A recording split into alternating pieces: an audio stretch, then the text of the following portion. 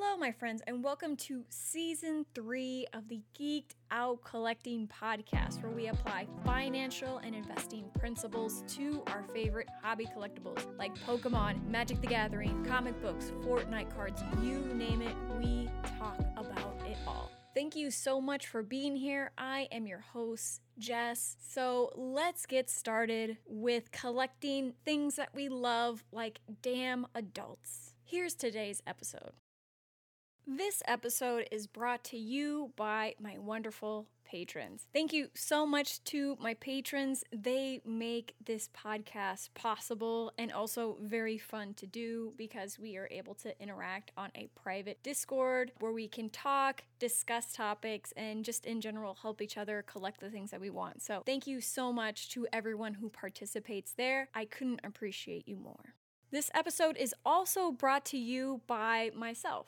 If you haven't already heard, I've been working on a passion project called Cardfolio. It's going to be an app that'll let you scan your cards onto your phone and add them to your virtual binder. Your virtual binder allows you to keep track of not only what you own, but you'll also be able to keep track of what you need. Are you chasing a Shadowless Master set? If so, Cardfolio will be able to help you keep track of your progress towards your goal so that it makes it easier to achieve it. Cardfolio doesn't just catalog your collection and manage your collecting goals, it will also allow you to see your collection like an actual investment portfolio. This means you'll be able to see how much your collection is worth, how that value has changed over time, and how your collection value breaks down by item type. For example, how much do you have in raw cards versus slab cards versus sealed items? If all of this sounds like an app you would like to download, then join my early access waiting list. I'll keep you updated with app progress, mock-ups, and when it's available, early beta access. So it'll be fun and it'll be great. The link for the early access waiting list will be in the description below, so go ahead and sign up if that's something that you're interested in.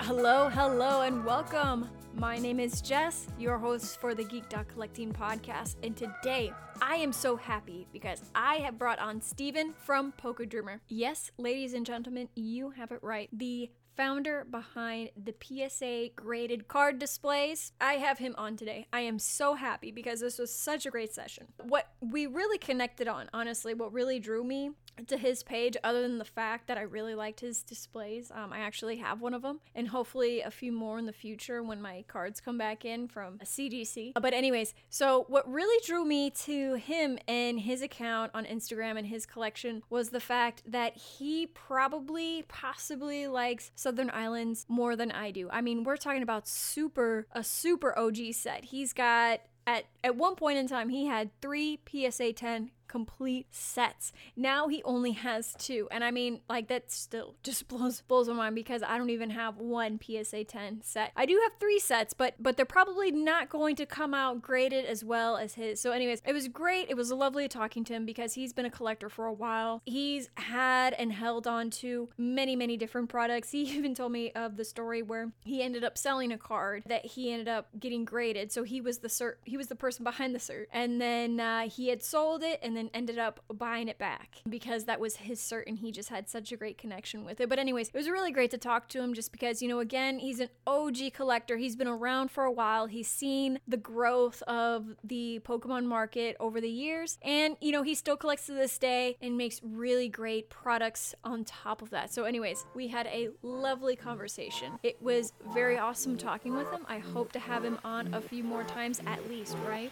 Thank you so much, everyone, for being here, and help me welcome Steven.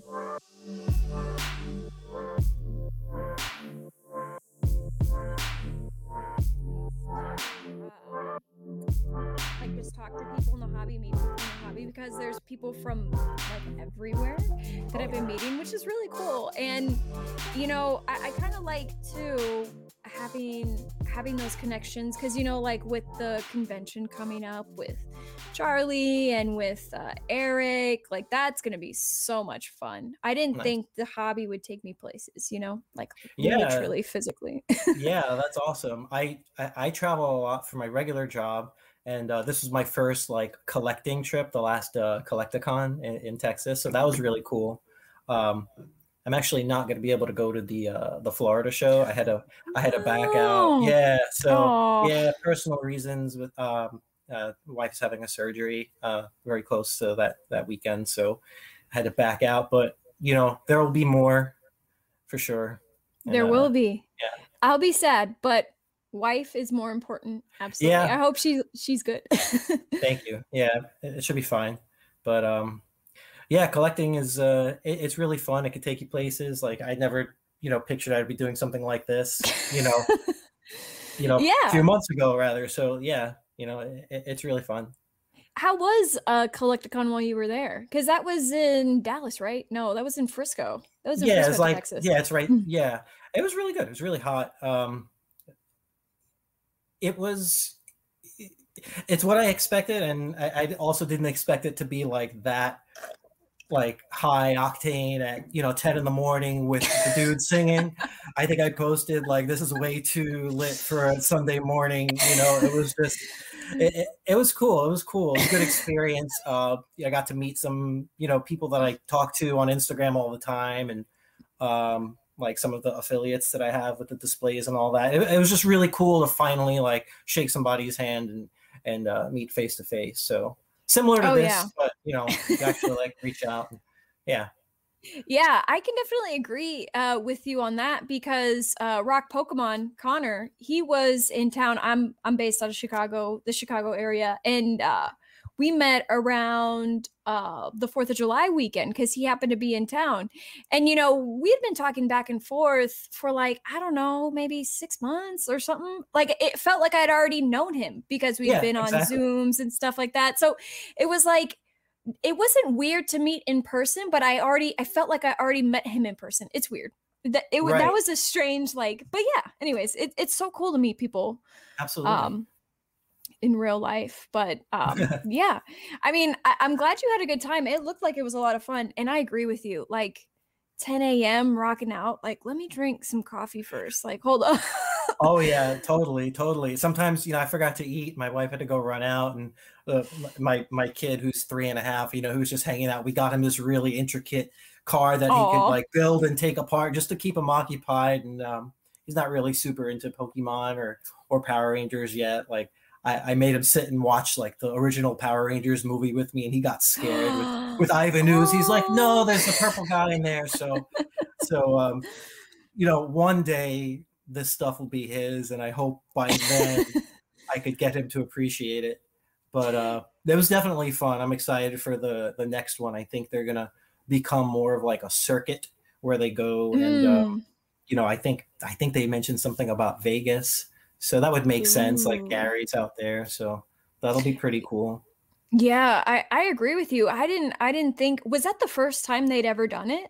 No, Collecticon? it no. So I think again, I wasn't really following the whole scene like in depth with an account and all this stuff. Like I was basically a closet collector. I wasn't very social, but I think it was called PokeCon before, like Oh, for a okay. couple of years, however long they've been doing it. It might have been the same people, and then they started to combine it. And there were some sports guys at the show. I think they're trying to make it more like Dallas Card Show, but Mm. a Pokemon, centered. So uh, yeah, no, it was definitely a good experience. I'm excited to go to the next one. They're like a really tight knit. They run a tight ship there, so it was very well organized. Any questions you had leading up, they were just really really attentive, and it was well put together.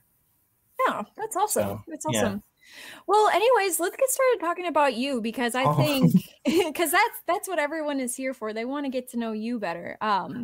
And get to know okay. more collectors in the hobby. So if you could tell us about you and kind of how you are as a collector, what you collect, just your collecting journey, let us know. Sure. Well, I'm Steve. I go by the name Pokey Dreamer on Instagram. I make and sell those displays back there. That's a new venture I started in October. Um, and I've been collecting on and off ever since I was a kid, basically. It started with basketball cards back in the early 90s, Power Rangers, and just toys. And then obviously when Pokemon came out, the video games, the first thing, like the craze of the video games, my first memory was I was 12 years old and I rollerbladed from my house 3 miles on a rainy day in the street alone with a backpack full of quarters to buy a Game Shark so I could catch Mew in the game and be like the cool kid in school. So like that's like my first memory. And like when you're a kid and you're passionate about something, I guess that sticks with you, and you tend to forget it when things don't, things aren't cool, like in high school. Some people stayed with it. In high school I definitely did not. It wasn't the cool thing. I was skateboarding, playing basketball, like whatever. That was my thing then. And then it just, I don't know, it came back to me around college. 2008, actually, I bought 4 sealed boxes of the Japanese Southern Islands, which is like my favorite thing. If you haven't realized by now, like there's a PSA 10 set back there on my wall. It's just for me as a kid, like that was the like most interesting thing at the time. These new Pokemon like Pika Blue, who was that? I knew from numbers 1 to 151, and then I never really got into the Gen 2 stuff. That's when I started like just kind of inching away from the hobby. That was around, I guess that would be like 8th grade, 9th grade. That's when I kind of just stopped and picked up the skateboard, like I said. But yeah, 2008 eBay was like, totally just open season. Whatever you want, you could go on there. I wasn't really looking at first edition base then. It was just like I was looking at things that I didn't really get as a kid that I wanted. So I was picking up from where I left off, and I would just buy something here and there. I mainly stuck to like Southern Islands, Team Rocket, and then started buying again some loose singles. Like I stopped in 2008. Maybe for like 2 months I bought some stuff on and off, stocked it away in a Rubbermaid bin. I protected myself. I didn't just throw it in there. And then I guess it would be 2012, 2013 when I was graduating college. I went to school for a long time. I worked through college. I'm an architect in the real world, so I worked my way through school. And then when I finally started making some adult money, I started buying some children's toys again, so which is pretty funny. But yeah, it was just a totally different time then. You could buy cards like sight unseen. I remember going on this one website, Professor Oak Cards. It's still around, but there's like nothing available now. He used to just have pictures of cards you could click, and everything was near mint.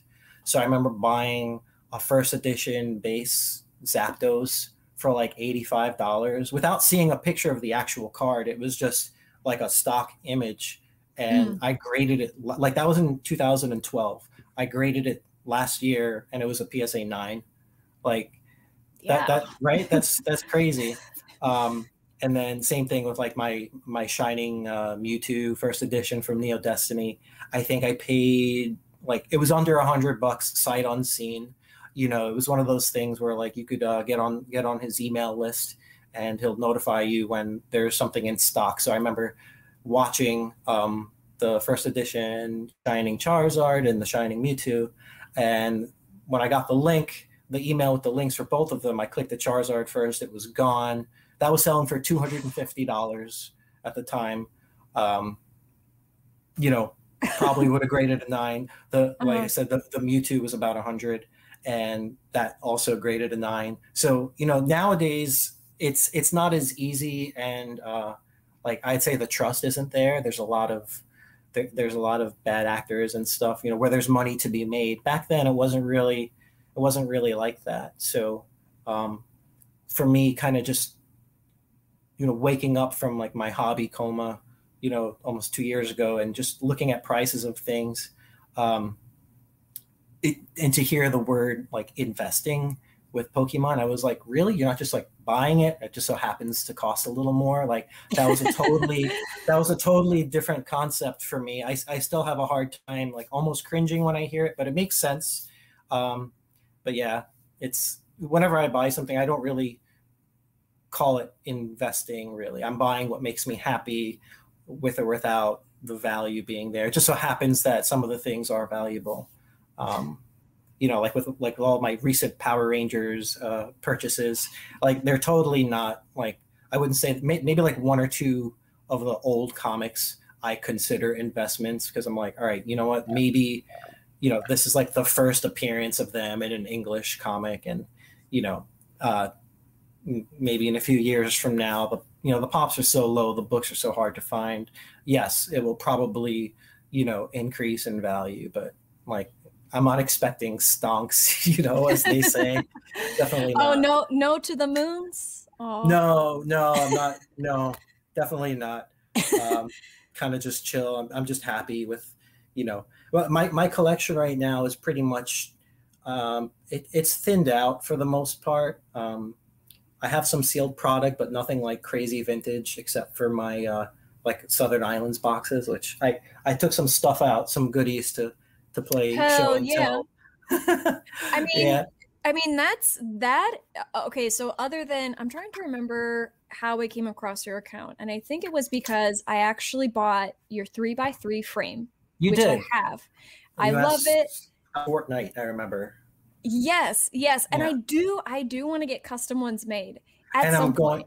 And I'll be able to do that. And yes. And I guess when we talk about it later, I'm positioning myself to be able to do just really quick turnaround times on custom items. So just the way that my whole operation is assembled right now, put together, I'm in the process of actually leasing a space dedicated for this little side project of mine, which is fun. And with like the laser cutter and everything that I'll be getting, I'll be able to do so much more with it. Wall art, like just crazy things, like acoustic panels for streamers, like a whole bunch of, I have a whole bunch of ideas. I'm a creator. I was an artist, high school. I'm a licensed architect in the real world. I like to build things and tinker. So we'll see what happens with that. Yeah, I'm really excited for that, and I'm really excited to see your business grow, because did you come on the scene in October last year? No, I remember it was when I started my Instagram account. I believe it was either the end of December 2019 or early. Yeah, it was like right before the pandemic. That's when I had the dedicated Instagram account. And I think I just started posting pictures of like a couple of raw cards or whatever, and just following accounts that I liked, like, some of the YouTubers I had known at the time, Rusty, SM Pratt. Like I wasn't really into the hype channels. I'm still not, but just something where, like what you're doing, you get collectors on and you talk, you're kind of bringing value to the space. I'm not like, I'm not really excited about, screaming when somebody pulls a Charizard. That's not my vibe. But I respect it. Like, that's cool. I get excited too, like with the shaky hands. That's really fun.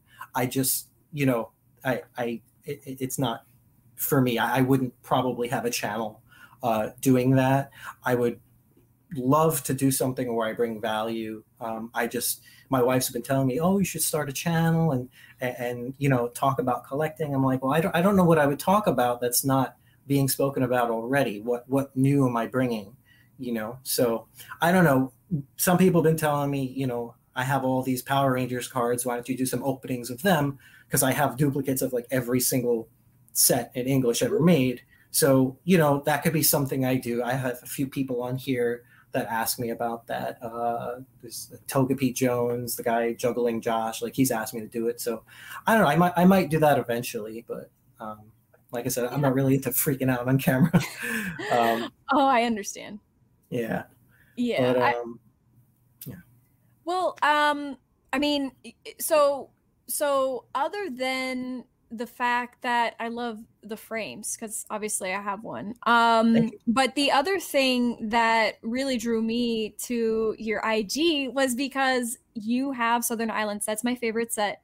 And right when I had found your account, I had just recently like gotten sealed Japanese, and then I got, let me see how many full sets I have. I have one full set of the Japanese cards, and then 2 full English sets. Awesome. And obviously I say sealed Japanese because I actually can't tell whether or not it was opened, because how those, I could tell you right now how they're open, because I've opened, in order to get the 3 PSA 10 sets that I actually had at one point. Now I have 2. This the guy on here, Pokemon Josh, he actually bought my 3rd set from me with the displays to go with it, the black ones. Oof. Yeah. That was last year. Kind of regret selling it, but I also sold last year between 30 and 40 of my sealed sets that I had from back in 08. I just kept them. Over the years, I would sell a couple. I had opened a bunch to grade my sets that you see here. And I'm just down to 2. But yeah, if you look on the back of the packs, there's a glue strip that should be on the back left side. And if you see stripes, it's been opened. If the glue strip is solid, it's sealed. So I check eBay listings now, and I notice that most of them, and a lot of the people message me too on, like, in DMs on Instagram, asking if I have any for sale, or can you check if this is sealed or not. And yeah, most of them are searched, and I feel like they don't have to be. You could look, there's the window on the front of the packs, so like you could kind of look at the centering without opening the packs. You could see the borders of the cards, and for the most part, the one in the middle will give you a hint as to what the other 2 look like, so you don't have to open it. I don't know why people do that. Yeah. And then they say that it's sealed, not been opened, when in fact it probably is. They haven't searched. Right. I'll show you what sealed looks like. Hang on one second. Okay. Yeah, let's do it. See, this is what I'm here for, because this kind of information is hard to find out. Right. Hard to find out in the wild. Yeah.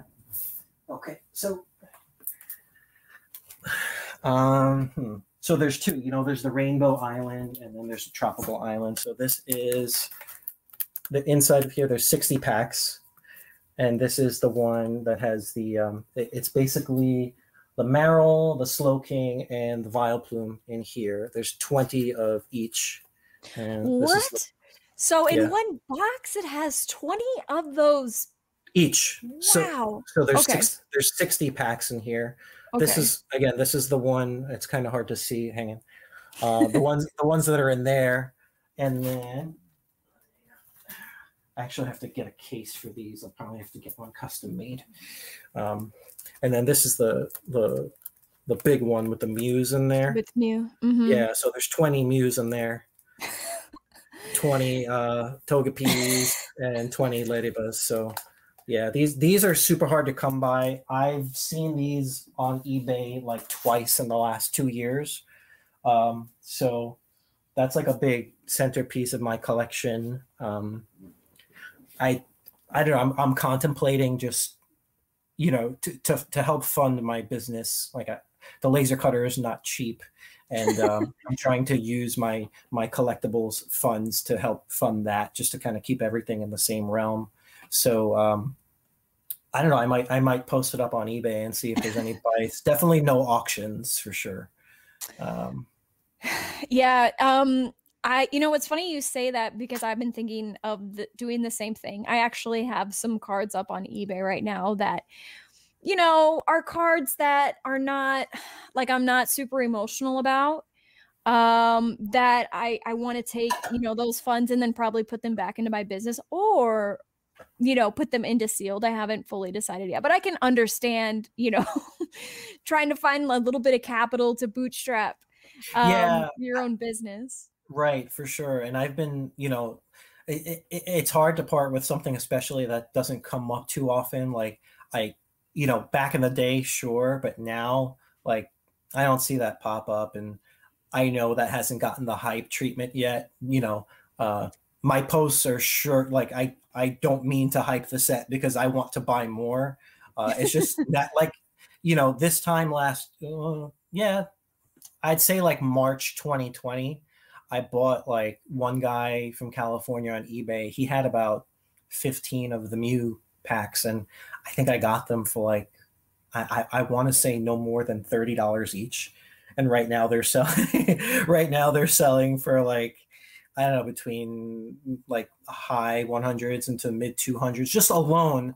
And last year, the full sealed sets that I was selling was the range of those is probably 150 to when I sold like my last sealed set besides the one that I'm keeping for myself and then my boxes. I think the highest I ever sold that set for was like 250. And now the Mew pack alone is going for that much. And I'm like, darn it, but yeah, I've had people ask if you learn. yeah, you don't sell the whole collection. But no, like I said, I'm down to what I'm happy with. I do have some modern product that I bought with the intention of hanging on to for a while, like just Shining Legends, Hidden Fates, all at retail, like way before, the whole Logan Paul thing and everybody like just came in that had nothing to do with Pokemon and just saw it as like a quick flip. I was genuinely into the sets. I love Shining. Like my favorite card is like the Korokoro Mew. And yeah, so funny story about this. I had bought two of these for about $30 each back in 2012 raw, near mint from Japan. They arrived. I graded them last year. That's when I started grading my cards. It's just last year. I just kept everything good. And, before prices started going up, I just sent in everything with a grading special, and one came back at 9, one came back at 10. I sold the 9. I kept the 10. So I don't know where I don't know where this is. Like the price of it doesn't matter to me. Like it was a $30 card back then, but it's like, if you had to ask me what my favorite card is, favorite Pokemon, it's definitely Mew. This is the real Shining Mew, not that new one that just came out. That's that everyone's talking about, right? It's all over everybody's Instagram feed. That's pretty cool, though. I might, if it's not as rare as a card as it's being made out to be right now, because it's just not released yet. Hopefully, it'll be attainable, and I don't like that. The whole vibe of people just releasing a card early, like special delivery Pikachu, or even, I don't know if that Charizard was real or not, but like, give people a chance to actually like just go and get it, because I feel like, 20 years ago, we had the opportunity to, and that's why we're back now. If people are just scalping for the sake of making money, little kids that can't really afford it are going to miss out on it. So I'm not too happy about that, but yeah.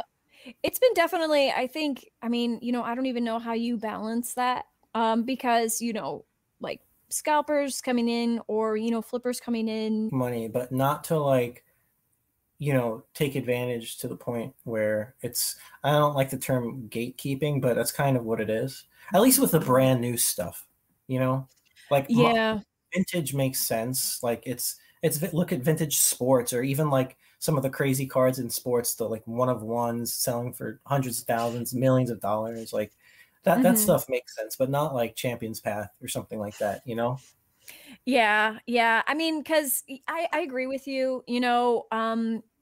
People flipping doesn't necessarily make me mad, but when you look at everything from a short-term perspective, like what you were just saying, you rob yourself from, long-term potential when you potentially steal the memories from kids. I don't know how prevalent it actually is, or how much impact it's actually making on children getting cards in their hands. I don't know that we'll ever know. I know a few anecdotal experiences of, coworkers just going to McDonald's to, get the cards for the girls, and they had none. And, her kids not being able to enjoy that. Obviously those moments aren't the end of the world, but it's like, it's one of those things that you kind of have to, I don't know. I hope that it doesn't have a lasting impact for children, A, because Pokemon is very cool and very fun, but B, in order for a market like Pokemon or any collectible to sustain itself, it needs to have new demand periodically come in. Absolutely. Because Recently I just got on to guys like Reserved Investments and Harry Rinker, who are really knowledgeable on collectibles and antiques. And, they're comparing and seeing the history of markets that have become established and are stable, like coins, currency, we're talking about long established collectible categories. Right. And then when you compare those to like Pokemon, Yu-Gi-Oh, all the stuff that we're into right now, our market, according to them is considered, like mass speculation. We are speculating. If you're not buying because you love the things and you're speculating, this is a speculative market. So anything can happen. Yeah. Anything can happen. I still think it's early, believe it or not, because it's only 20 years old. I side with that dude, Jeremy, the guy, he has like the crazy collection, the action figures. Oh, Jeremy Padour. Yeah. Yeah. He's awesome. Yeah. You had him on your show before, I think, right? Yeah, I did. Yeah. He's amazing.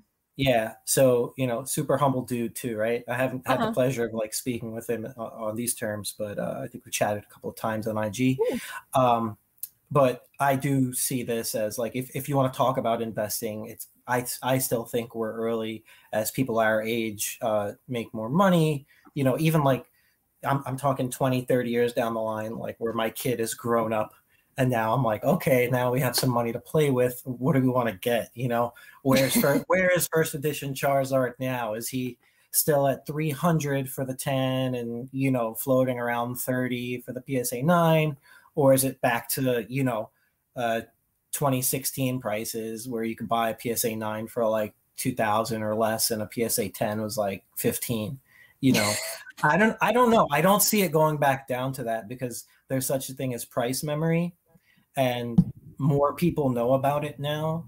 So, there's people now that wanted to buy a PSA 9 first edition Charizard during the Logan Hall pipe and were happy to pay, $45,000, $50,000 for it and say, oh, if it went back down to 30, I would buy like 10 of these. But like, it's funny how human psychology works that, when something's going down, you don't, are you sure where the floor is? And do you even want to touch it? Or, I think everything happens in cycles. I don't know if this is the floor for cards, period. Because there's some things that cut through the noise. Like, again, like Southern Islands, like for me, that's just like, I don't care what it does on the charts. I know there's like accounts on here that show price movement from one week to the next. And, you got to zoom out. You're going to give yourself a heart attack. It's like, I stopped watching some sports for that reason. I'm like, you know what? Someone's going to win. Someone's going to lose. I can't be emotionally attached. My life is too crazy right now. I got to focus on my stuff. Like, let them play. If they win, great. So if it's going to go up, it's going to go down. Just zoom out, chill out, and then some things get the hype treatment and then, it'll go up, 10X and, some people play cards like the stock market and that's always going to happen when there's money to be made, to each their own. Right. So. Yeah, I definitely agree. I'm the kind of person that won't tell someone that you're collecting wrong because, it's like, your own thing. So personal. Yeah, exactly. And I mean, going back to, Southern Islands, like a really lovely set. There are so many things to like about it. And it's a gateway drug back into the hobby. Like I spoke to a few collectors. I know like SM Pratt, that was what got him back into collecting. Now look at the behemoth of a collection he has now. And I still go back to it. Like every time, if I find a good set, I'll still buy it at a decent price, like no matter what. I don't know. It's just, you go back to the things that made you happy as a kid or like what intrigued you and like what your interests were. So like, hence my newfound passion in the original Power Rangers, two of which happened to be at Collecticon, which was really awesome. Yeah. Jason.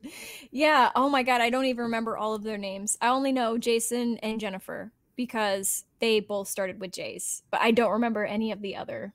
Okay. Original Power Ranger. Yeah. Names. It was Jason, Zach, Billy, Trini, Kimberly, and oh. Yeah. Jennifer is her Tommy. real name, but Okay. Kimberly was hers. Oh, I feel like an idiot. Yeah. Yeah. Amy Jo Anyways. Johnson. Amy Jo Johnson was the Pink Ranger. Every Oh. 33, 34-year-old's first crush, probably. Yes, probably. If my wife watches this, she won't kill me. She knows the deal. But She already knows. Yeah. I actually got their autographs, 2 of them. It was the Red Ranger and the original Black Ranger at Collecticon. So I was like super happy about that. I managed That's to. Awesome. Yeah, my poor wife was sweating at our booth because I ran off. I'm like, if somebody wants to order something, just stall them. I'll be right back. But yeah, that was awesome. I actually have the cards up on my wall. I'll show them to you. Hang on. Yeah, I want to see them. I don't know that I've seen the Power Ranger cards. Sure. Did these come back? Did these come out back in the day when? Yeah, from 1994. Yeah. Okay. Yeah, I have a box nearby too. So this is like I made this display for. Yeah, hang on. There we go. Oh, that's awesome. Yeah, so it's kind of hard to see, but these are called power foils. Ooh. They're like super duper shiny. You can see that. Oh, so, and those are one touches, huh? Okay, cool. Yeah. I'm not gonna get these graded, probably. Maybe authenticated down the road. So I got the Red Ranger there, and where is he? On the end here. Hang on. There we go. Black Ranger. Wow. I made all custom pegs for the awesome. the different animals. So I got this guy on the wall here. That's awesome. Man, what an experience to have those signed. I mean, are there any companies that even authenticate those cards? Do anyone grade them? BGS? I mean, no, they're PSA graded Power Rangers cards. They're just the pops are really low. I don't think there's many PSA 10s. I don't think there's any PSA 10s in the Series 1 Power Foil. Maybe like 1 or 2, but none of like the Rangers in their suits, which is like considered the chase cards. I could show you if anybody's interested. I'm not pushing these at all because I'm still buying them, but like this is the box that they come in. This is the Series 1. What do those go for?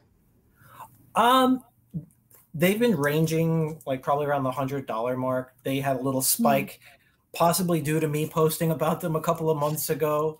Last year they were like between 50 and like 90, and then they shot up to close to 2, a little over 2. Right now they're hovering around the $100 mark. I just actually sold a couple to a friend in Canada the other day for that price. So that I'd say that's about market. But yeah, there's definitely a few of us in the Instagram realm that love our Power Rangers. So I'm hoping it still stays under the radar for a while. I don't know. It wasn't a trading card game like where you battle. They actually came out with one of those in 2013. I recently discovered, and I scooped up a couple of those boxes, and it was short-lived. It only lasted for like a year, and it had everything from the original Mighty Morphin all the way up until I don't even know like what the new ones are called. I'm just strictly season 1 and 2, like after the White Ranger. That was it. So diehard fans will probably be cursing me here, but I buy what I know, what made me happy as a kid, and that's what I stick to. Like you said, that it depends what you can't tell people how to collect, right? So. Yeah, absolutely. Who printed those cards? It's called Collect-A-Card, which it's the print quality. The cards stick together now. They're so old, they're 26, 27 years old now, right? 93, 94. So I've discovered a trick of like putting the packs in the freezer for a few minutes and then taking them out, grab some ice cream, grab my pack of cards, and then just sit there and wipe my hands off. Wow. And that helps you kind of peel the cards away from each other without ruining them? They tend not to stick as much. Okay. I've seen some sports cards collectors do that as well with like the old Fleer basketball from like the early 90s. But yeah, it's still like some of them have, I think the Series 1, they have like a little, it's basically like a pog on it. And I think there's 8 or 12 different ones you could get in the packs. And that's always on the first card. And it always just leaves a ring around that first card. Luckily, the foil ones are in the back. So, it doesn't hurt them. But Yeah. yeah, they're not really worth a lot, but they're sentimental to me, and I like them. That's good. I Yeah, mean, yeah, you got to get what you like, and if something happens, something pops with them, then cool. I mean, what's really funny is because like you, I'm a collector first. I cannot speculate. I'm still learning. There's a lot of things that I don't know. So I would not call myself an investor, honestly. But it just so happens that sometimes I have a thing that I get lucky with. Like of take for course. example, I have some comic books. I bought maybe about 2 years ago ish. I bought a 9.5 CGC graded Miss Marvel 1. And this is the reboot Marvel with Okay. Kamala Khan as Miss Marvel. So it's the first print. It's a 9.8, so out of 10, that's the max. So this is super minty, this comic, right? And it just and I got that for I don't know, maybe 135. I want to say 135. Not bad. I have it, posted it up. It's very cool. Yeah. And like when around the time when Marvel started or Disney started talking about how they were going to do a Miss Marvel TV show. Oh, That comics shot up like really? probably last sold. It's about 2-3x from Wow. what it was previously. Yeah. So, I mean, that's really exciting to see because it's like, oh shit, I didn't buy that to, Right. Flip it and sell it. Right. I might consider it, just because then I could just, realize those paper gains. Because the one thing with those comics is, I can always get, another non-graded one. Like I don't need to have the grade. It just happened to be a good opportunity to buy one. I'm like, okay, well, I'll go ahead and get it, Right. But I'm not sold on it. I can always get that comic. And to be honest, I haven't even read it. So, for me, I probably want to just go ahead and buy another one so that I can actually read and get the story. But yeah, that was a really cool experience. I mean, even with like Southern Islands as well, because I started buying, some of the English set, I bought a Japanese set, and the PSA 10s for those hollows now. I mean, even just recently, I want to say halfway through July. I don't have any PSA 10s actually of those cards. I'm waiting for them to come back from CDC because I decided to go ahead and get them graded. But I mean, those hollows like the Vileplume went for around 1,400. Like the Slowpoke went around for 2,300, and then the Ladybug was over 1,000, I want to say. So Yeah. I mean, I don't know about the Mew or the Meryl, which those seem to be like the heavy hitters, the heaviest hitters from that set. So I don't know what those are valued for, but Mew, Togepi, and Meryl. Actually, those are the three heavy those hitters. are the three. Okay. Yeah. Okay. Yeah. Mew being the first. I haven't seen a recent sale of a 10. I do know somebody like I think he's from Australia back like last year. I want to say this time he sold pretty much a whole PSA 10 set just shy of either Togepi or he was like maybe one or two hollows shy of the full set, and I think he sold it for around $9,000 back then. I know the Mew at one point. I think the Mew at one point on a PWCC auction, probably on its own, went close to. I want to say it was well over 5. Don't quote me on this, but like definitely somewhere between 5 and 10. Maybe it was like 8. I don't know if it got paid. But that card is like super hard to grade. It's one of the prettiest. I prefer. I'm biased again. I just like the way the Japanese cards glow. Like they had that satin kind of hollow vibe to it. It was like the first reverse hollows that I think the first reverse hollows period. Ever? I want to say in a set. Yes.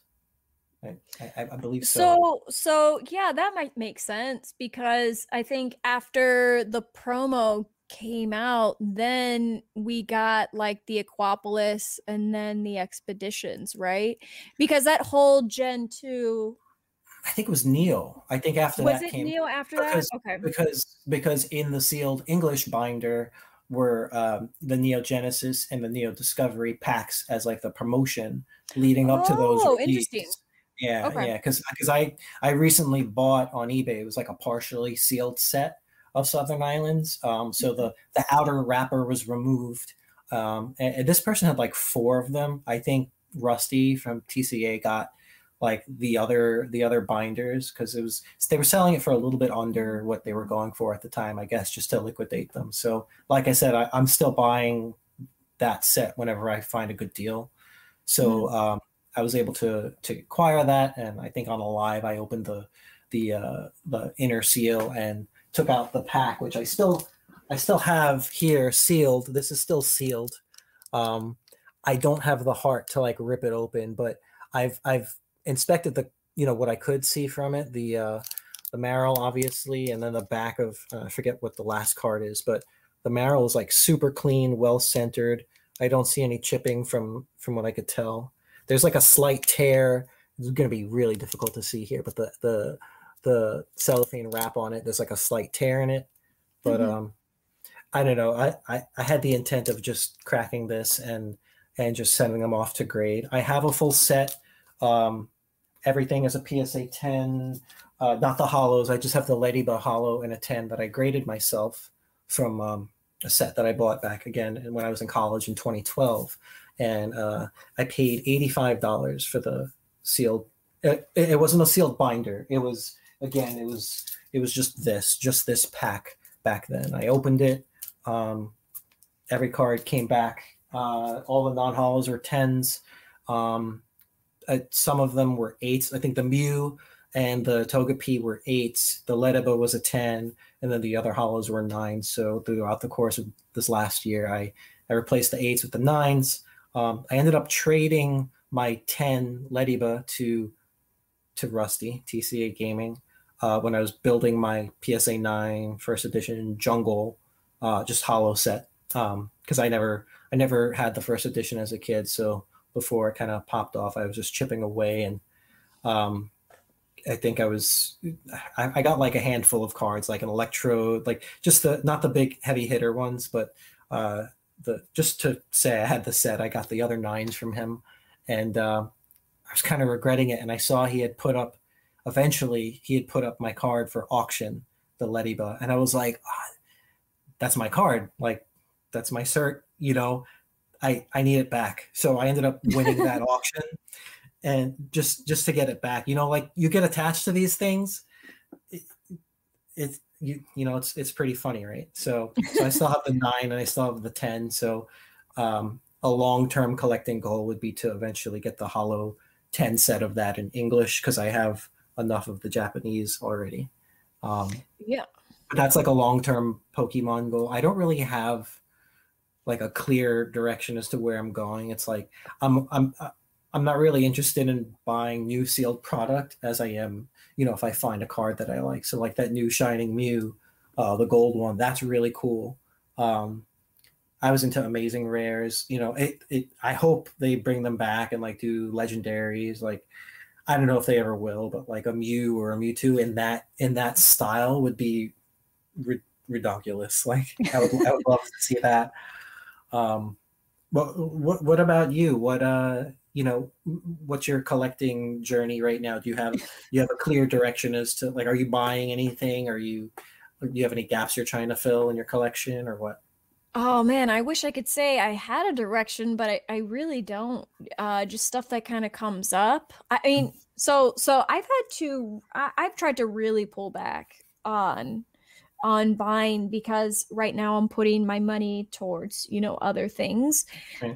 trying to like rebalance stuff in general. And so I'm like, I don't really want to buy collectibles right now, or at least, set myself a budget. So I'm Sure. not buying too much. So I'm not really chasing anything right now, just really interesting stuff. Like for example, actually recently I bought a vending series sheet, Oh, the number 15 with the Mewtwo.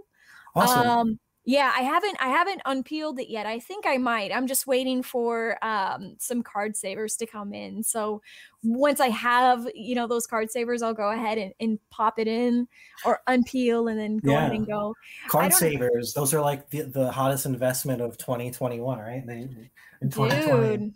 Yeah, I bought a case of them, and I think I paid like 300 or something, and then the actual, I forget, like people were selling them for crazy amounts of money. So now all these guys are making their own, and it does the same thing. So good on them. And now people have, I don't know if they can send their cards in, but they're in Card Savers. So that's cool, Yeah. right? Yeah, no, definitely. And I prefer to keep my cards in Card Savers anyway. Like that's how I store them. I just get one of those bigger size, meant for, graded cards, those shoe boxes from BCW. Yeah. Normally that's where I order all my supplies. I remember ordering some Card Savers back in December, and I think I finally had gotten them in like February, just because everything was all in back order and right and whatnot. So I regret not buying more. But I figured I'd go ahead and give the Card Savers from Kanto Shark a try, because they're supposed to be a little bit higher quality and whatnot. And so I'm thinking, maybe I might use those to display cards. I don't know. We'll see. Yeah. We'll see how they look when they come in. But I mean, it's so funny, so Pokemon last year just explodes, right? Just kind of out of nowhere. It Pokemon pulls a rug under all of us, right? And then so we're like, oh shit, kind of trying to catch up, and then we need supplies, and stuff is overpriced on Amazon. Like, I'm not paying $25, $30, $40 for 50 Card Savers. Come on, get out of here. Yeah. You got to be crazy, right? Yeah. But getting anything was tough. Getting one touches was tough. Getting right. I mean, sleeves wasn't really that tough, but I guess maybe it was just Card Savers. And yeah, you had to get up, you had to sign up for like the notifications through Cardboard Gold, and like they'll send an email, it's going to go on sale 8 a.m. this day, like I remember that's how I was able to get a case of them. And I'm glad you did. Yeah, I didn't scalp them. I ended up using most of them. I still have some, because I have it's kind of hard to see, but hang on, where are we? There, I have like 2 boxes full. One is Pokemon, one's Power Rangers, just sitting like I think there's like 200 cards in each of them. Oh my gosh. Yeah, or 100. I forget how many fit in there. There's a lot. But yeah, that who would have thought that those would take off last year, right? In price, just plastic. Yeah, I know. I mean, I guess, you can never time the market. So you probably should just in general kind of have things like this is me talking to myself, like, girl, just keep like a little bit of that stuff just tucked away, just so that you have it when you need it. Right. But I mean, I guess, one of the things that I kind of wanted to talk about, because, okay, so it seems to me your favorite Pokemon is Mew. Yeah, that's just a guess. Well, I told you. I think maybe this was before we started recording, but did I say the story about when I rollerbladed? I'm not sure if I said that already. I forget. I'm losing my. I'm getting old. Rollerblading. Yeah. So you did mention. I do remember you saying that you skateboarded, but rollerblading sounds new to me. Oh well, I was 12 years old. This is before I learned how to skateboard, and I had to be the cool kid in school, right? So I got my rollerblades, a backpack full of quarters, and I rollerbladed like 2.5 miles to get the Game Shark, to get Mew. So sorry if I already said this. I'm tired. No, it's okay. Yeah. The audience needs the story. It's totally cool. Yeah. Mew is definitely my favorite. It was so intriguing as a kid. Like, wait a minute, there's a secret character in the game, and there wasn't really. There wasn't YouTube back then, so you couldn't really follow like one-to-one how to get to it in the game. So I was like, all right, I just know I could just do it on Game Shark. So I went and I bought it in quarters. I remember falling down because it was raining to go get it from the video game. Yeah. Vacation though, right? So hell yeah. Mew and Mewtwo, definitely. As a kid, Charizard, like the big 3, right? Like any typical person our age, it was the Gen 1, just the big, the big 5, really, the starters, Mewtwo and Mew for me. Yeah. No, those were such great cards. And it's so funny because it makes me really nostalgic thinking about that time, because that was back in the day when you couldn't look up walkthroughs online. You had to go and buy the thick ass books at your local stores or whatever to get through Zelda, to get through Pokemon, to get through whatever. I remember those books. Gosh. Mm-hmm. Yeah, I had Those the were one nice. with Charizard on it. I don't know if they made one with the blue, for Blastoise on there. But yeah, crazy how times change now. You could just go on YouTube and watch somebody else play the game. You don't even need to play it. You don't need to play it for yourself. But yeah, funny, right? Yeah. No, it's funny to kind of think about how we had to do things when we were kids. God, you know what? Everything I'm saying, I just feel like a boomer. So I'm just gonna stop talking because I just feel more and more I'm just digging myself. It's into okay. This We're hole. both boomers. Whoever's watching, yeah, we're old. Right? Yeah. It's kind of funny. Like, it's funny to start to realize that you are now like the adult and the children are the actual children. Do you know what I'm saying? We like, never you have really this. grow up, though, right? We're just bigger kids, But yeah, you're right. I noticed that. I don't know if you have children. I have a son, like I said. And, he's a 3.5-year-old. He's bouncing around. I feel old because he's boundless energy and somewhat active. But he's like, sometimes I just need to need a break. Yeah, no, it's great. It breathes new life into you. But like I said, we're all just kids after all, right? I mean, kids now with money. Like, I remember back in the day when you would go to Toys R Us or you go to Walmart and you go to Target and you'd be like, when I grow up, I'm going to buy all these things. And you're like, yeah, I'm going to buy these Legos. I'm going to buy this, I'm going to buy that. Yeah. And now you have money to buy the things and you're like, okay, that's cool. I could buy that Lego Star Wars, whatever, but where the fuck am I going to put it when I'm done? Like, am I going to break it up and just like put it back in the box? No. Right. I don't have space for that. Right. Keep it sealed, and it's meant to be built. That's true. But yeah, for sure. I'm not super huge into Lego, although this is going to sound silly. I'm going to Legoland tomorrow, which opened up about an hour and a half from where I live up here in the Northeast. So I'm pretty excited about. Yeah, I hope it doesn't rain. But yeah, we're going off on a tangent. Lego. Yeah, I don't collect Lego. But last year for my birthday, I'm very much into space. So my wife bought me the Saturn V rocket, which is like this huge 3-foot long Lego thing. I'm saving that for when my son's older, and we'll probably build it and I'll get it encased, or maybe I'll make the display to put it in, then. But yeah, that'll be fun. Yeah. That's I'm sure there is like Lego investors. I'm sure there are. I actually never thought about, you just buy a Lego box to just keep it sealed. I never really thought of it like that. But when I do think of Legos, I think of those big, gosh darn, like replicas of things that people make, like those like safes, those mechanical safes that they make. Have you seen those? Do you know what I'm talking about? I want to say yes, but maybe it'll show me after, and I'll be like, "Oh yeah, I know." But right now, I can't picture it. No, I'm sorry. well.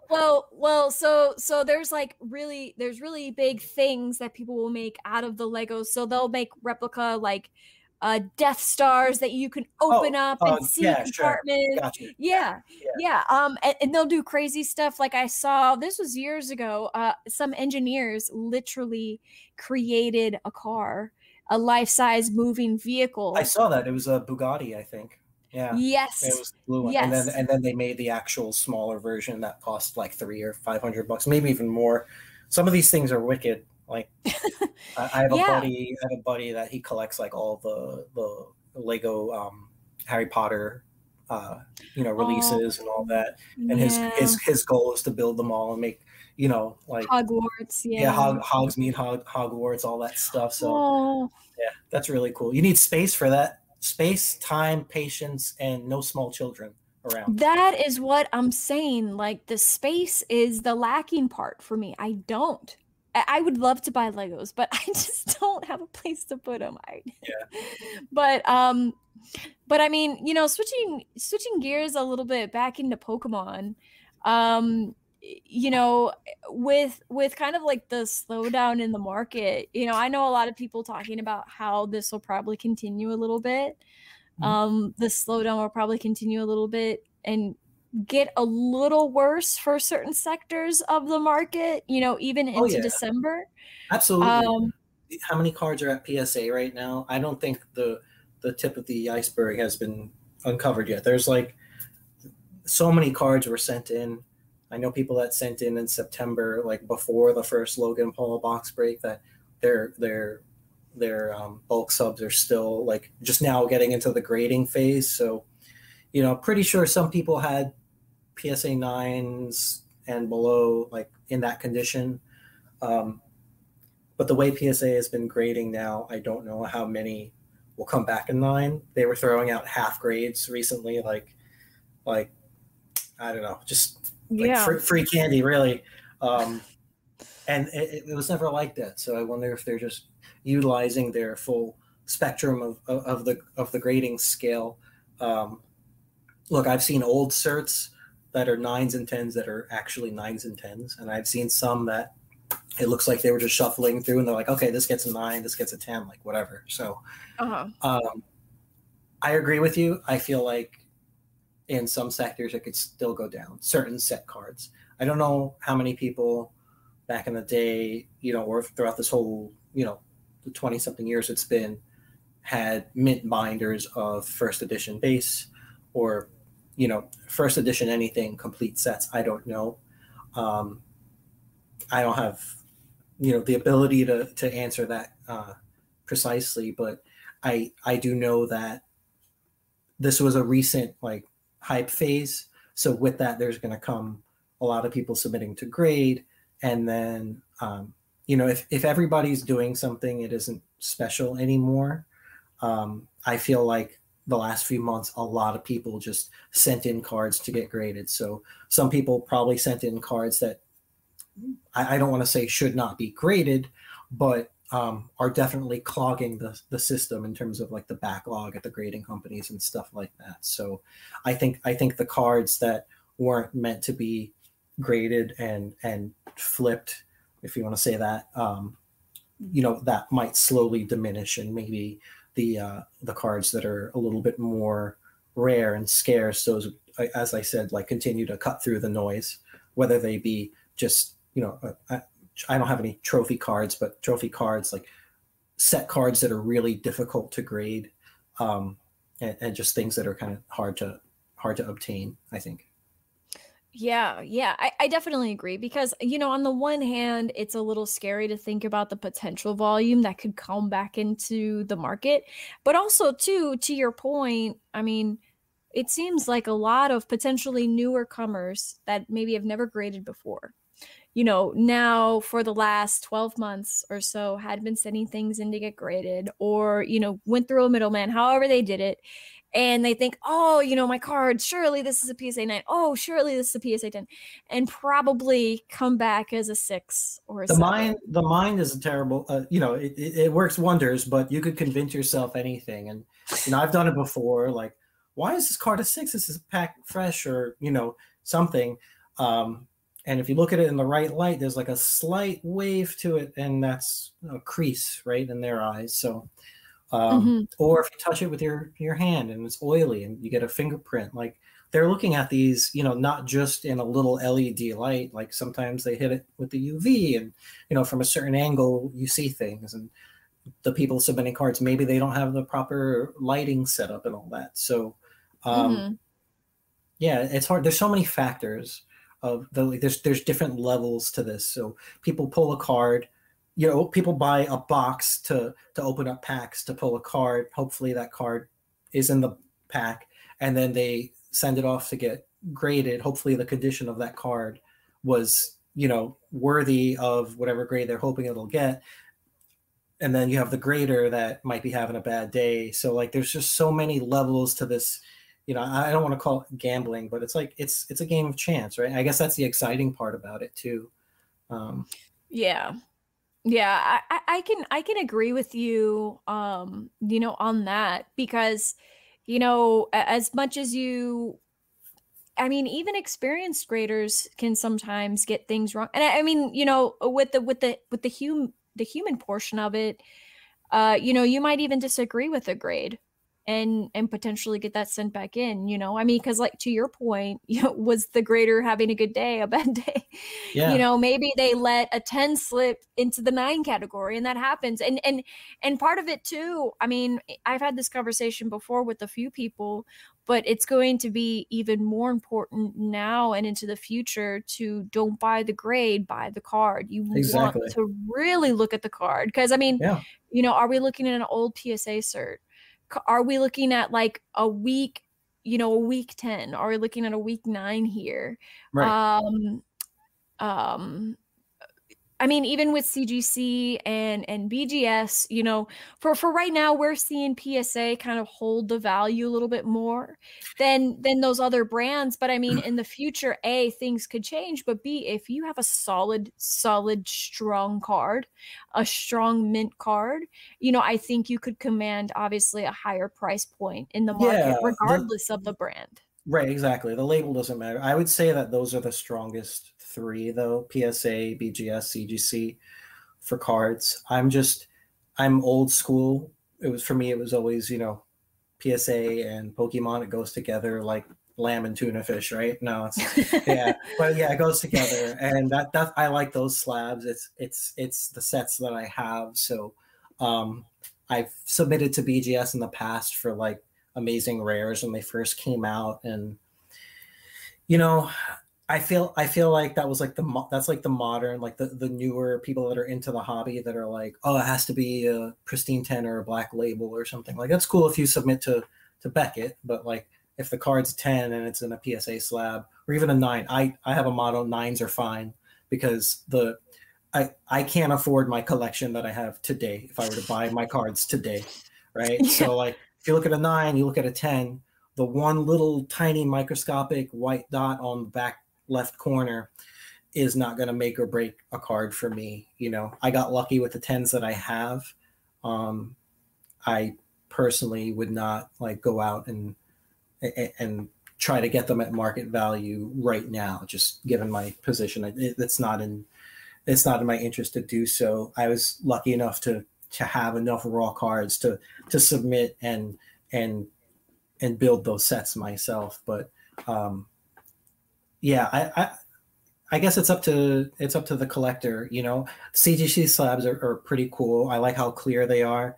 I just recently, over the last couple of weeks, you know, I don't own any. I bought one to just test with my displays, and it happened to be the older CGC slab, which are thinner, which are basically the same dimensions as a PSA slab. So I don't know if you noticed on my website, but the PSA slabs tab would say PSA/CGC slabs. So people would buy them with the intent that they could fit their CGC cards, but the newer slabs are slightly thicker. So the magnets weren't Mm. the clear cover would pop out a little bit because the slabs were thicker. So I'm in the process now of if somebody wants something CGC, I'll have made another layer to basically thicken the slots for the slabs to fit in. Um, Ooh, that'll be nice. yeah, so I'll have for all three, and then the ability to, if somebody wants, I have an array of sizes on the website, but I have what, 1, 2, 3, 8, 9, and 16 slots. But if somebody wants, a 5 slot, like that's fine. I could quote it right there because I'm the one cutting it. I'm not outsourcing it to the local shop, or a few shops that I have make the parts, and then I assemble everything. So, sorry, I'm talking about the displays again, but yeah, about CGC, I had a little bit of a hard time, having to do remakes, and eating that. So, Yeah. but yeah, Yeah. we're all learning together, and everybody's like really cool, and I get a lot of good feedback from customers and stuff. So I'm growing, organically, and luckily, like the Pokemon community, people are really cool. I've noticed a lot of people, you just have to be open and honest, right? Like, hey, I'm learning too. Let's get this right. And then there's some people that have it's really sad to see people have gotten burned a lot before in the past. And like, I noticed this like on my eBay, I was selling, like last year, I was selling uh, legendary heartbeat packs, right? Like I bought a whole bunch. I had opened a whole bunch to build, to have enough of the amazing rares to like send in and build, PSA 10 set, which I ended up selling, but I still have like a ton of cards waiting to be graded. But, the remaining boxes that I had, I opened them and I just sold the packs at like whatever it was, $3 a pack at the time. And somebody bought like 2 or 3 packs off of me, and they didn't get like a crazy card in there, and they were like, oh, these are searched. I see you have amazing rares and PSA 10 on your eBay store, and you're selling these packs. They're searched. I'm like, I'm not searching a $3 pack. Like, I ended up giving him like more packs just because I don't like negative. I've never gotten a negative, feedback on my eBay, but I'm like, I'm sorry that you're having you're gambling when you buy packs, right? Not everything is going to be a winner. But just to hear like the hurt that people are, like what happened in the past to that person. Did they buy something that, was really searched? When I was buying stuff in like 2012, I paid $284 for my first edition Team Rocket box sealed back then, right? I sold a Charmander a couple of months ago for more than that. Like that doesn't make sense to me, but that happened. The weighing wasn't really a thing. Like maybe it was, but I wasn't like deep enough into the forums to know that was a thing. And it makes sense now looking at it, I guess, if you knew to get that. But like nowadays, I guess you have to do that because it there's a premium with a heavy pack and all that. But I'm not cracking packs. In fact, that Southern Islands semi-sealed binder that I bought, I ended up selling the packs because I'd rather somebody else enjoy the pack openings. I'm just more of if I want a certain card, I'll just go out and get it, Yeah, I mean, I don't blame you with having that strategy because I mean, at least for me, it's if you're trying to get a particular card and you want to do that by opening packs, it is a gamble. I mean, especially depending on which packs you're opening, right? Like if you're trying to get a first edition, base set, jungle, fossil, any of that, like that's, if you're trying to chase a card, and open packs like that, that's going to be a really expensive venture. You might as well just buy the card single. And I mean, one of the things too that seems to be holding true, at least right now, is buying sealed product, vintage sealed product, and depending on your entry point, right? Because entry point is the biggest name of the game. I mean, it's one of the most important things. Buying sealed product is it can be really advantageous for the future, right? Because as people open, the population gets smaller. So versus buying individual cards, if there are boxes or sealed, items to be opened, the populations of cards will go up. So if you're trying to, I guess, mitigate your risk, buying more vintage sealed isn't necessarily a bad choice. Again, you just have to manage the entry point. But I mean, so for me, if like to you, I am just going to buy the card. If there's a card that I want, I'm just going to buy it. I'm not going to buy packs to possibly open it. And honestly, with my experience of Fortnite cards has got me so jaded because the Series 1, like the first set that came out with Fortnite cards, like the pull rates were so bad.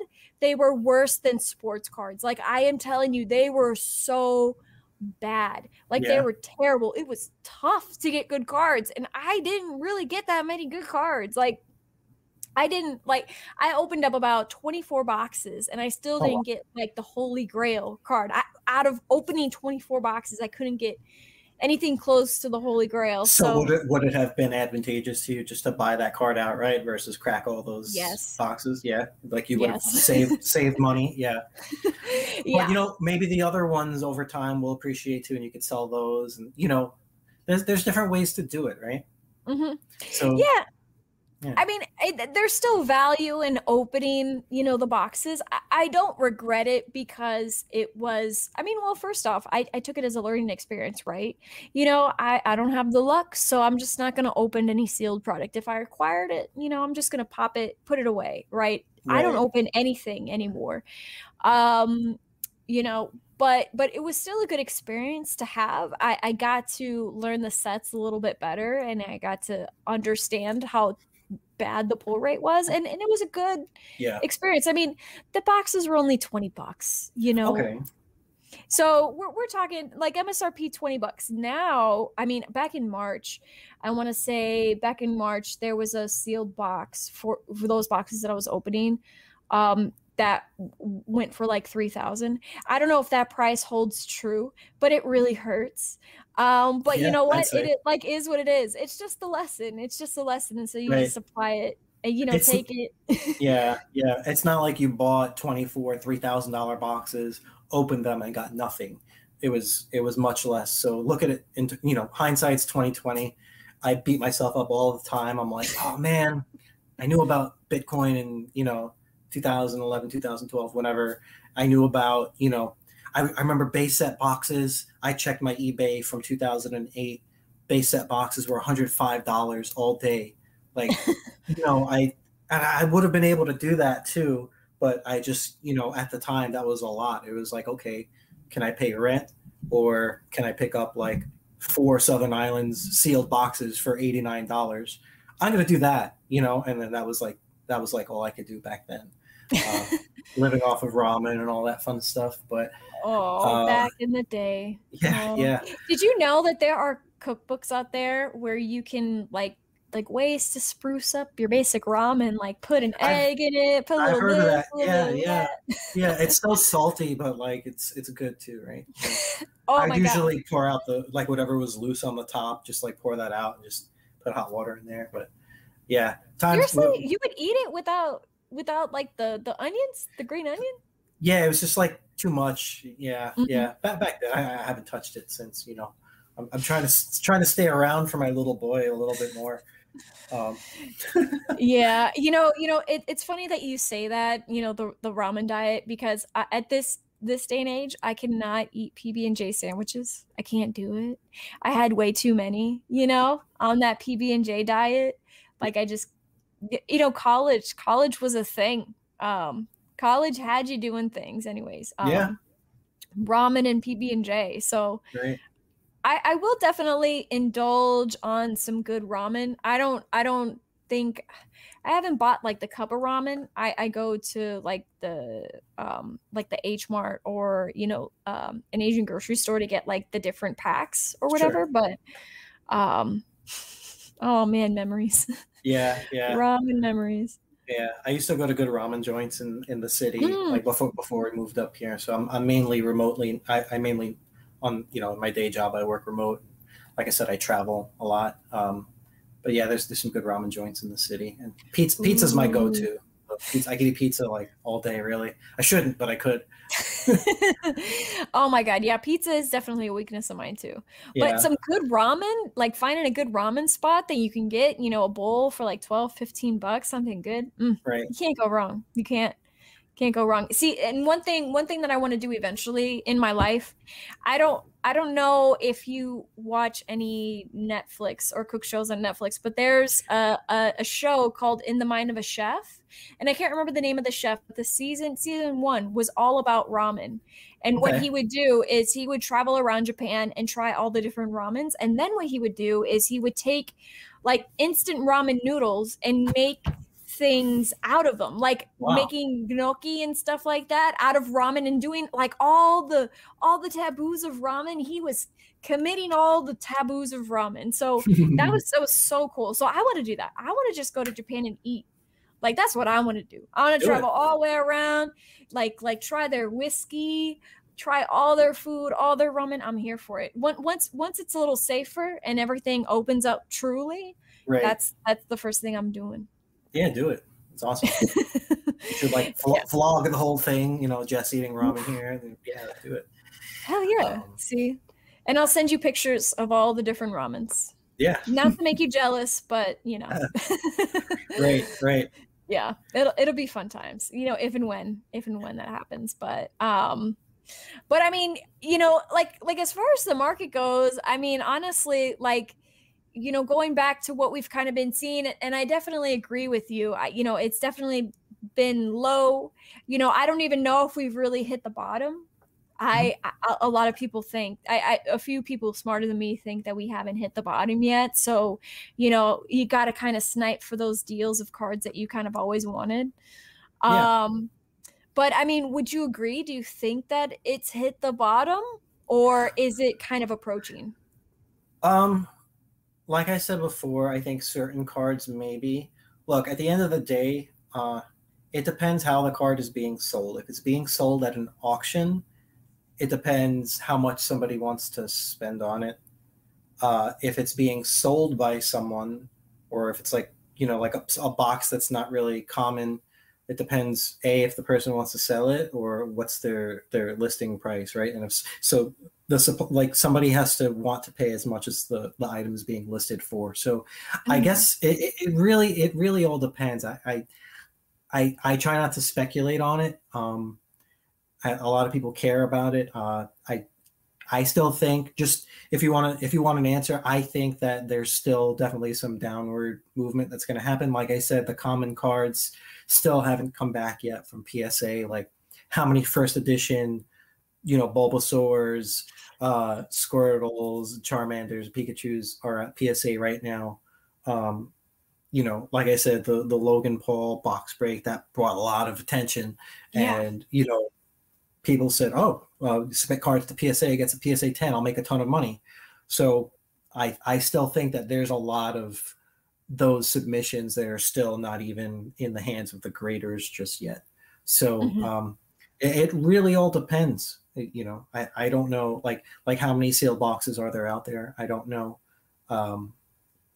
Some people have 9, you know, of first edition base. You know, some people just, you know, have their binders, their childhood binders that they sent in and never knew of what card grading was before, and they just want to have it slabbed up and protected and preserved. So yeah, I think that there's definitely going to be some sideways movement with some hiccups up and down. Like if it's a card that's like a really nice clean 10 or like a strong 9, like maybe the price might spike a little bit, and it depends on what time an auction ends, who's auctioning it.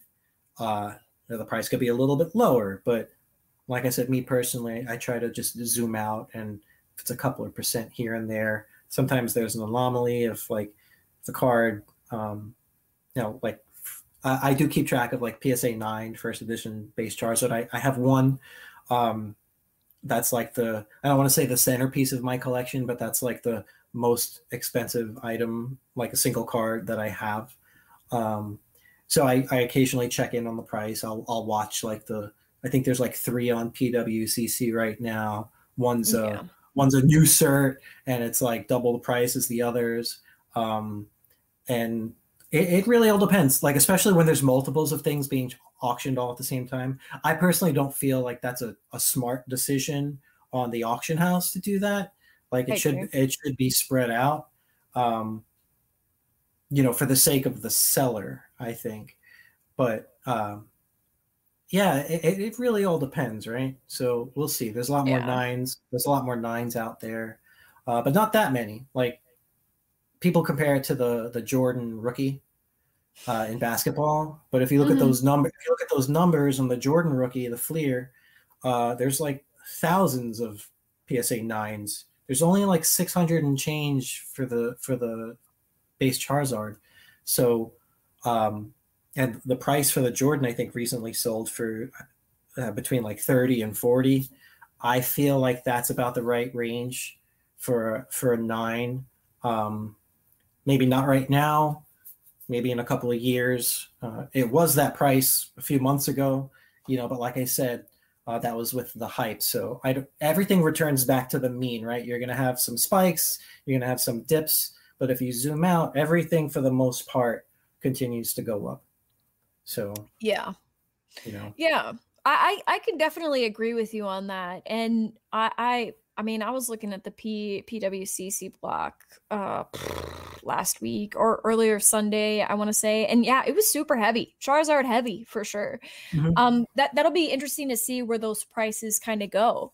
Right. I think on Sunday when I was looking at it, it had 9 days to go. So I might check back in to see how it's going with that. But yeah, and I mean, honestly, yeah,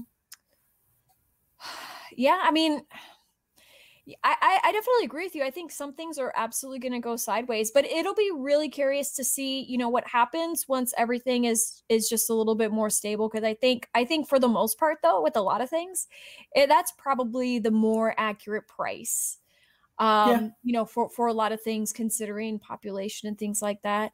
Yeah.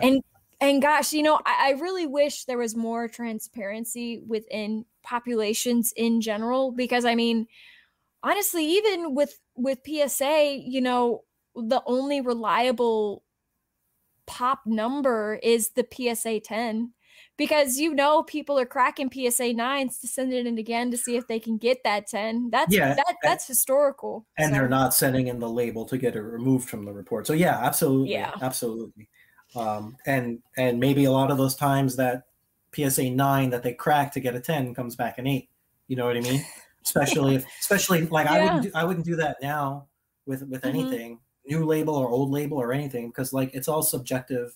There's the human factor to it, right? So I'm happy with what I have, what I was able to get when I got it, and that's my perspective on it, right? So I wanted to get it graded. I wasn't like, I have to have 10s of everything except for the Southern Islands. I had to have 10s of those and many copies of those.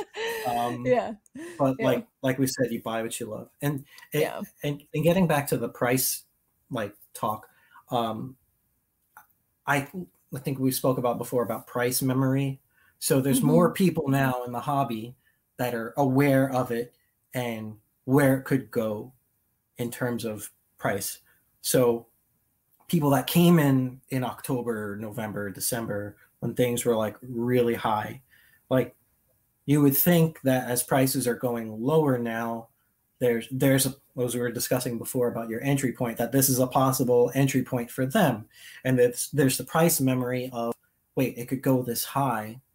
They don't have the price memory of when, a card that's now $30,000 was $2,000, because $2,000 is a lot more attainable to more people than 30. So there would be way more demand for that card at $2,000 versus 30. So like eventually the market would eat it up. So I think it's going to be a combination of cards being graded, returned back, either to collectors wanting to just hang on to their cards that are encapsulated and put them in one of my frames, or just sell it on the market and have somebody else buy it. Like eventually that supply will be absorbed because it's not being there. Those cards are not being reprinted now. Right. So, whether it takes a couple of years, a couple of months, some whale to come in and just, spend their couple $1 million that they have just sitting around. Right. I don't know. Yeah. It happens. Right. So, that's all it takes. And then we're right back to where we started in October with, just with cards. Yeah. With how high they were. Because in 5 years from now, we're going to have the 30-year anniversary for Pokemon. And then, maybe they'll do the Neo sets as like an evolution style. Like the reprint. Yeah. Yeah. That would be really interesting. That'd be really interesting to see. I have a few hobby buddies that would be really excited if there was a Southern Island reprint. They're kind of like, not a reprint. I want them to do so.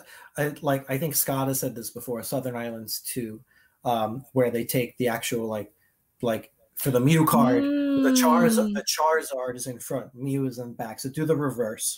Ooh, that would be Yeah. cool. Yeah, so it's like Mm-hmm. a different angle on that. You look at the postcards that come in the packs, and Mm-hmm. just like take the opposite of that and make that the card. I think that would be super cool. That would be. I'd buy it. Sign me up. Pokemon. Sign me up. Come on, Yeah, Pokemon Company. yeah.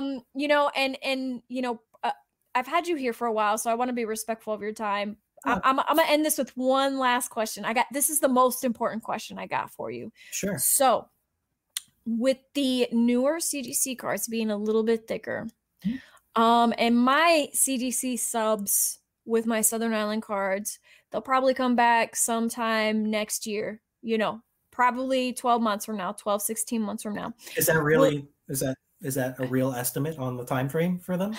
Honestly, I don't know what their estimates are now, but in all reality, probably so. Wow.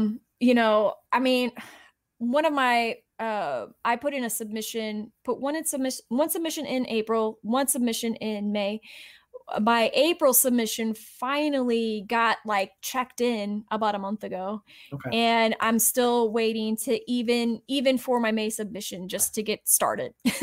So Wow. it hasn't even really been checked in. But with that being said, those cards are probably going to come back 12 months from now, probably in all reality. So will your cases be able to handle the new CGC slabs? Because I do need to get, I need my Southern Islands all up in a display. So Yeah, that's the most important thing for me. absolutely. Like I said before, I'm not sure if it was on the actual live or before we started, but I'm in the process of actually setting up a workshop space with my own equipment to turn around custom orders, within hours, really, if I'm there, or set certain days of the week aside to fabricate and then assemble. So the answer will be yes, and custom logos and all that stuff will be like instant for the most part. Still got to work on the design files, but no more outsourcing to the US based shops that have the laser cutters. My goal is, and I'm working on it. I was in Florida on Tuesday for work.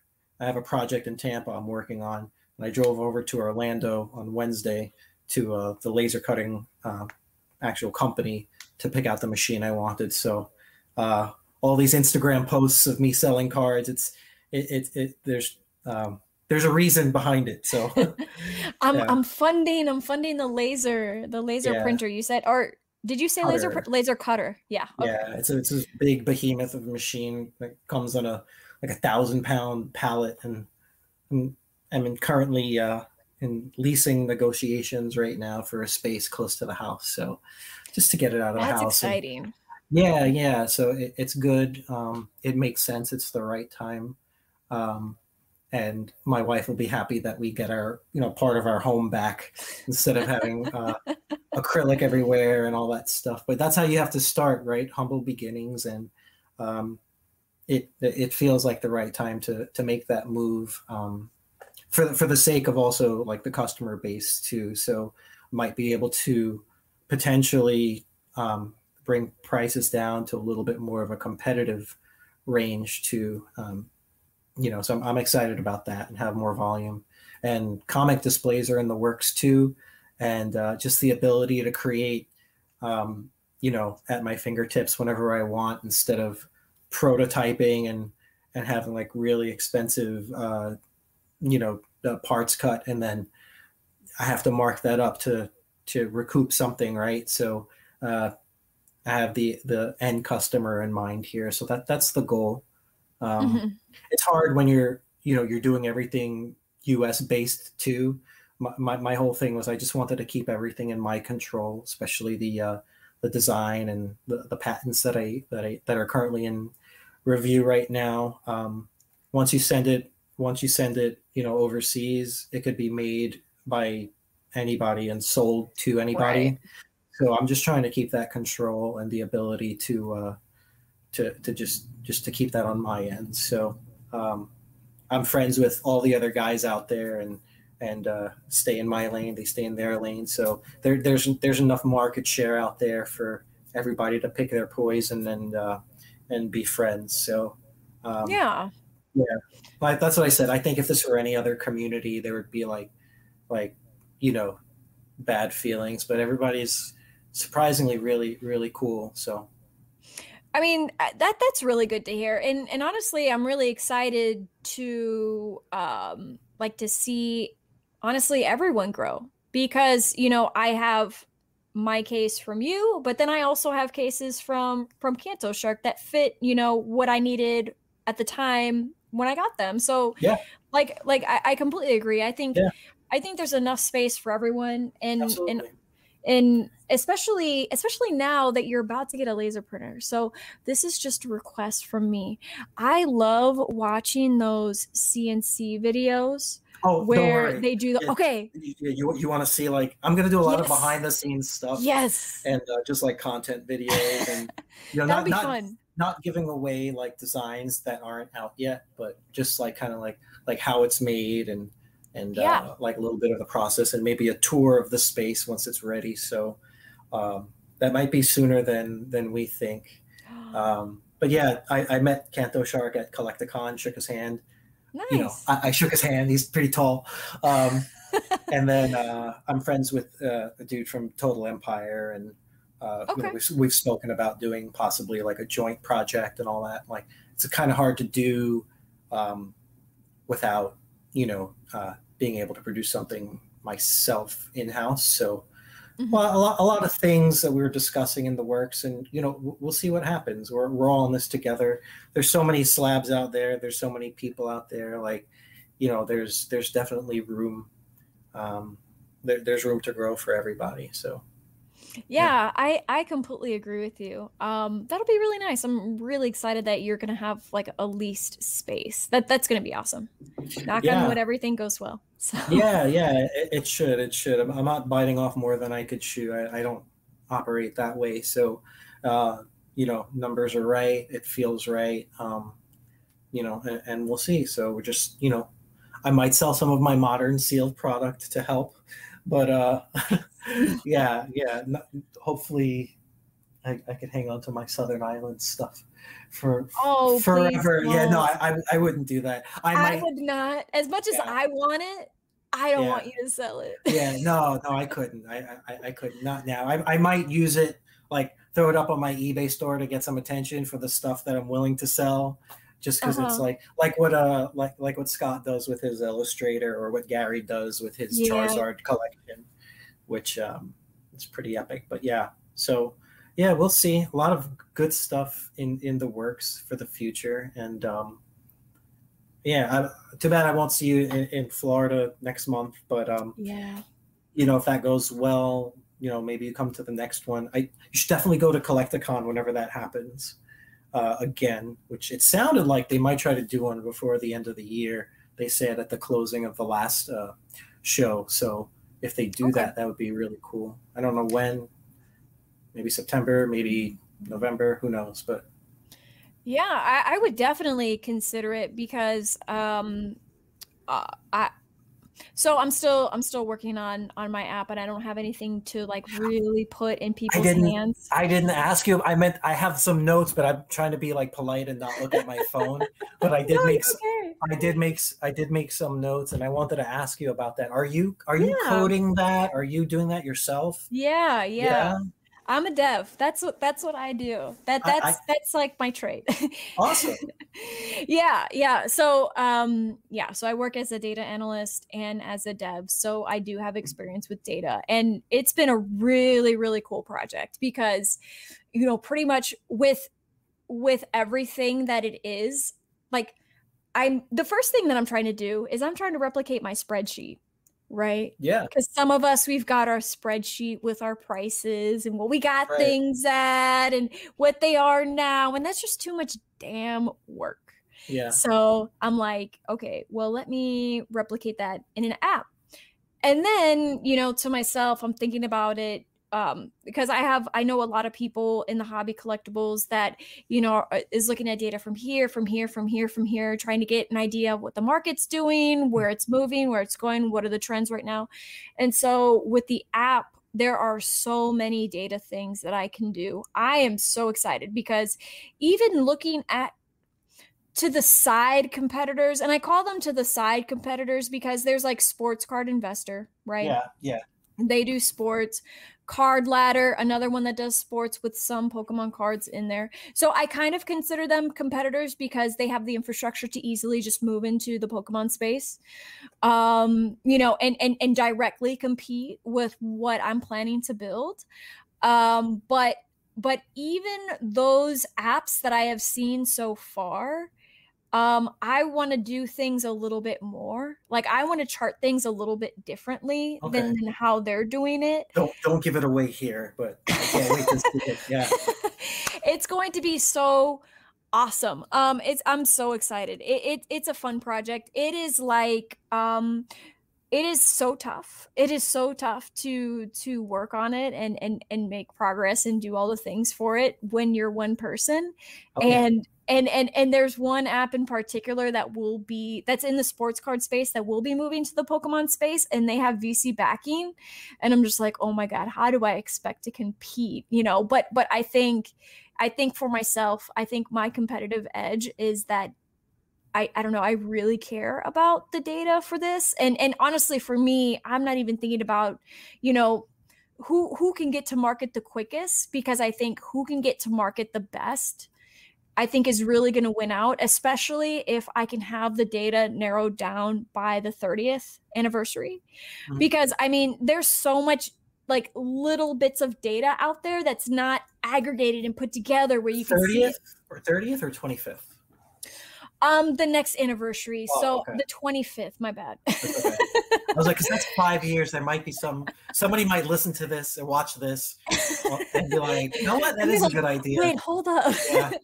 Yeah, exactly. So I have plenty of time to really narrow in on the data, having population data, and not just for PSA, because Beckett does as well. It's just not as friendly to get that data. And then hopefully soon CGC will have population data out there. So being able to look at that from across the board, like really being able to see populations.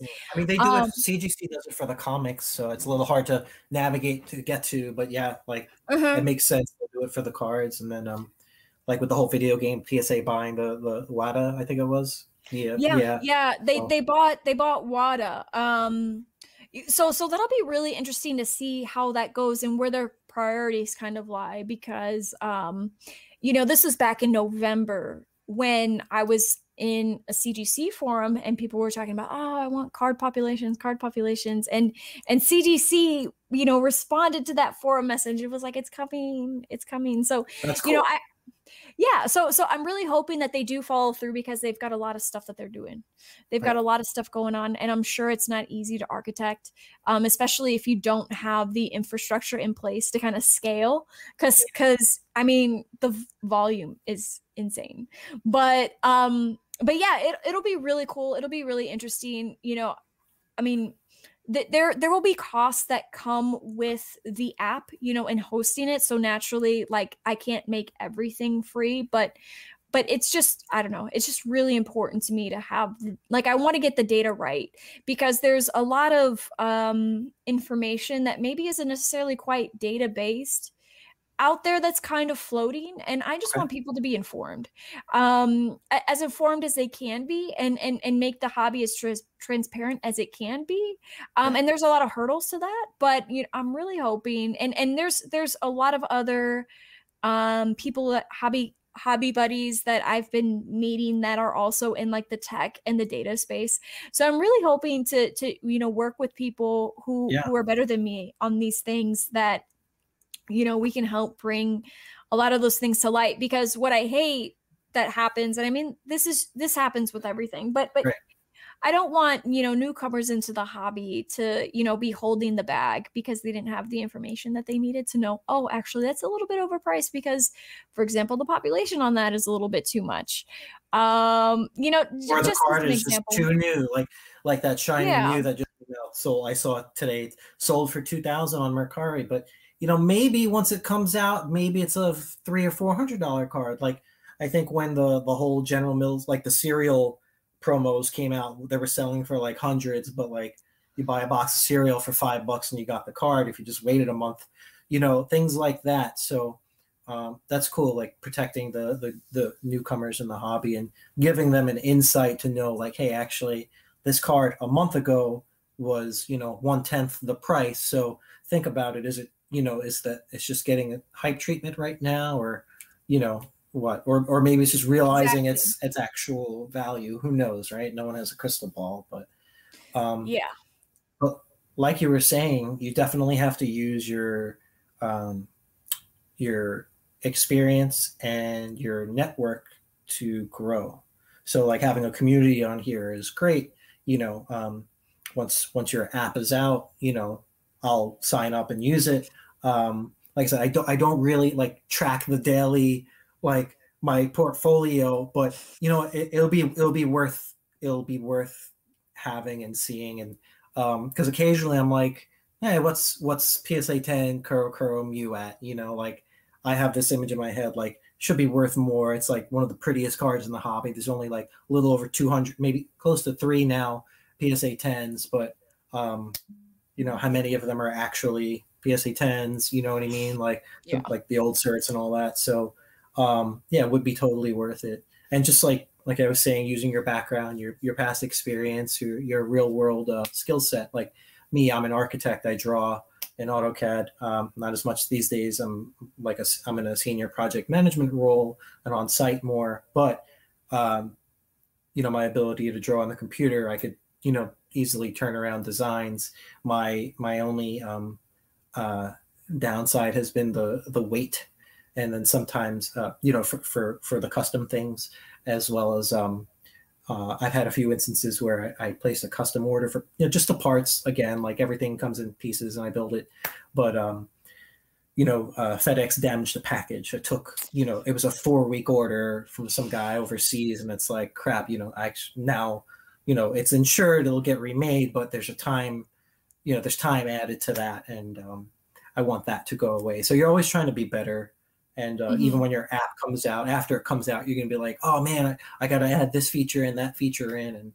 And competition is good too. Like you never want to feel like you have to play catch up. But there will be this like unspoken competition of just trying to be relevant and constantly create. And it really is just having more options for people, So I think that's a good thing, and I'm excited for your venture, and I hope you finish it in time for the 25th. Keep me posted on that. Yeah, it'll be really great. It's really nice when you can marry what skills that in the real world with the fun stuff. So I think that's why it's like it's a hard project, but it is easy in the sense that I don't have to motivate myself to do it, which is probably similar to for you with with your project, with your business. I mean, it's just really easy when you're working on something that you like and you're working within your skill set that you already have.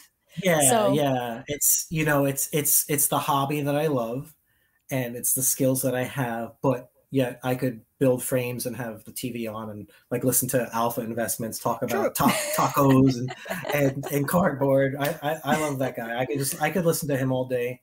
I don't know if you watch Alpha. Rudy is so awesome. Yeah, totally. Yeah, I'm actually a patron.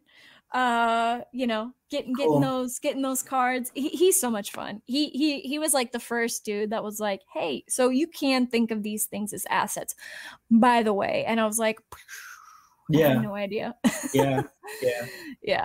But I signed up for I missed the boat with his being on his Patreon. I think last year he announced that it's gonna be open for like a week and then he'd close it, and I'm like, I like the free videos. I'm not like really like not enough for me to pay for it yet. And then I actually caved a couple of months ago when I signed up for SM Pratt's nice Patreon, and that's been informative. I'm not like super up to date with it, but when he does the in-depth videos, it's really cool just to listen to. And if you pay attention closely, you learn a thing or two, and it might benefit you in the long run.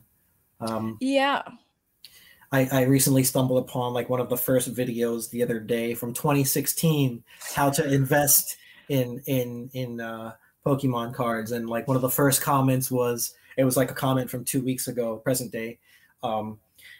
If you watch this video in 2016 and listen to everything this man said, congratulations, you've made it.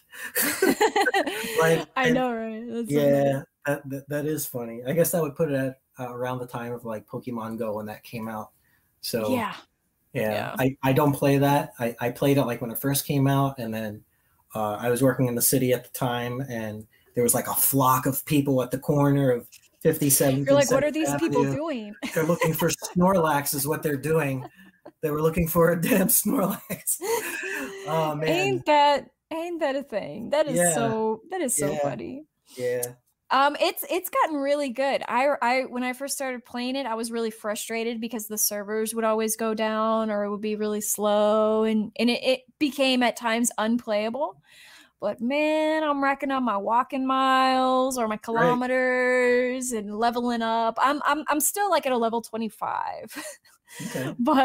but no, it's fun. If you get into it, let me know, and then we can add each other. You know, because you got to bring buddies along. So yeah, that sounds good. Maybe soon. Right now, I'm full steam ahead with one goal in mind, just to set myself up here and with the laser cutter and all that stuff. But yeah, that sounds good. Sounds good. Awesome. Well, I appreciate you being on. Gosh, we've been on for almost 2 hours. And I know. It didn't feel like it. It doesn't. I when I clicked your Twitch stream before just to check it, from the email you'd sent. So like one of the last videos was like 3 hours long. I'm like, 3 hours? What am I going to talk about for 3 hours?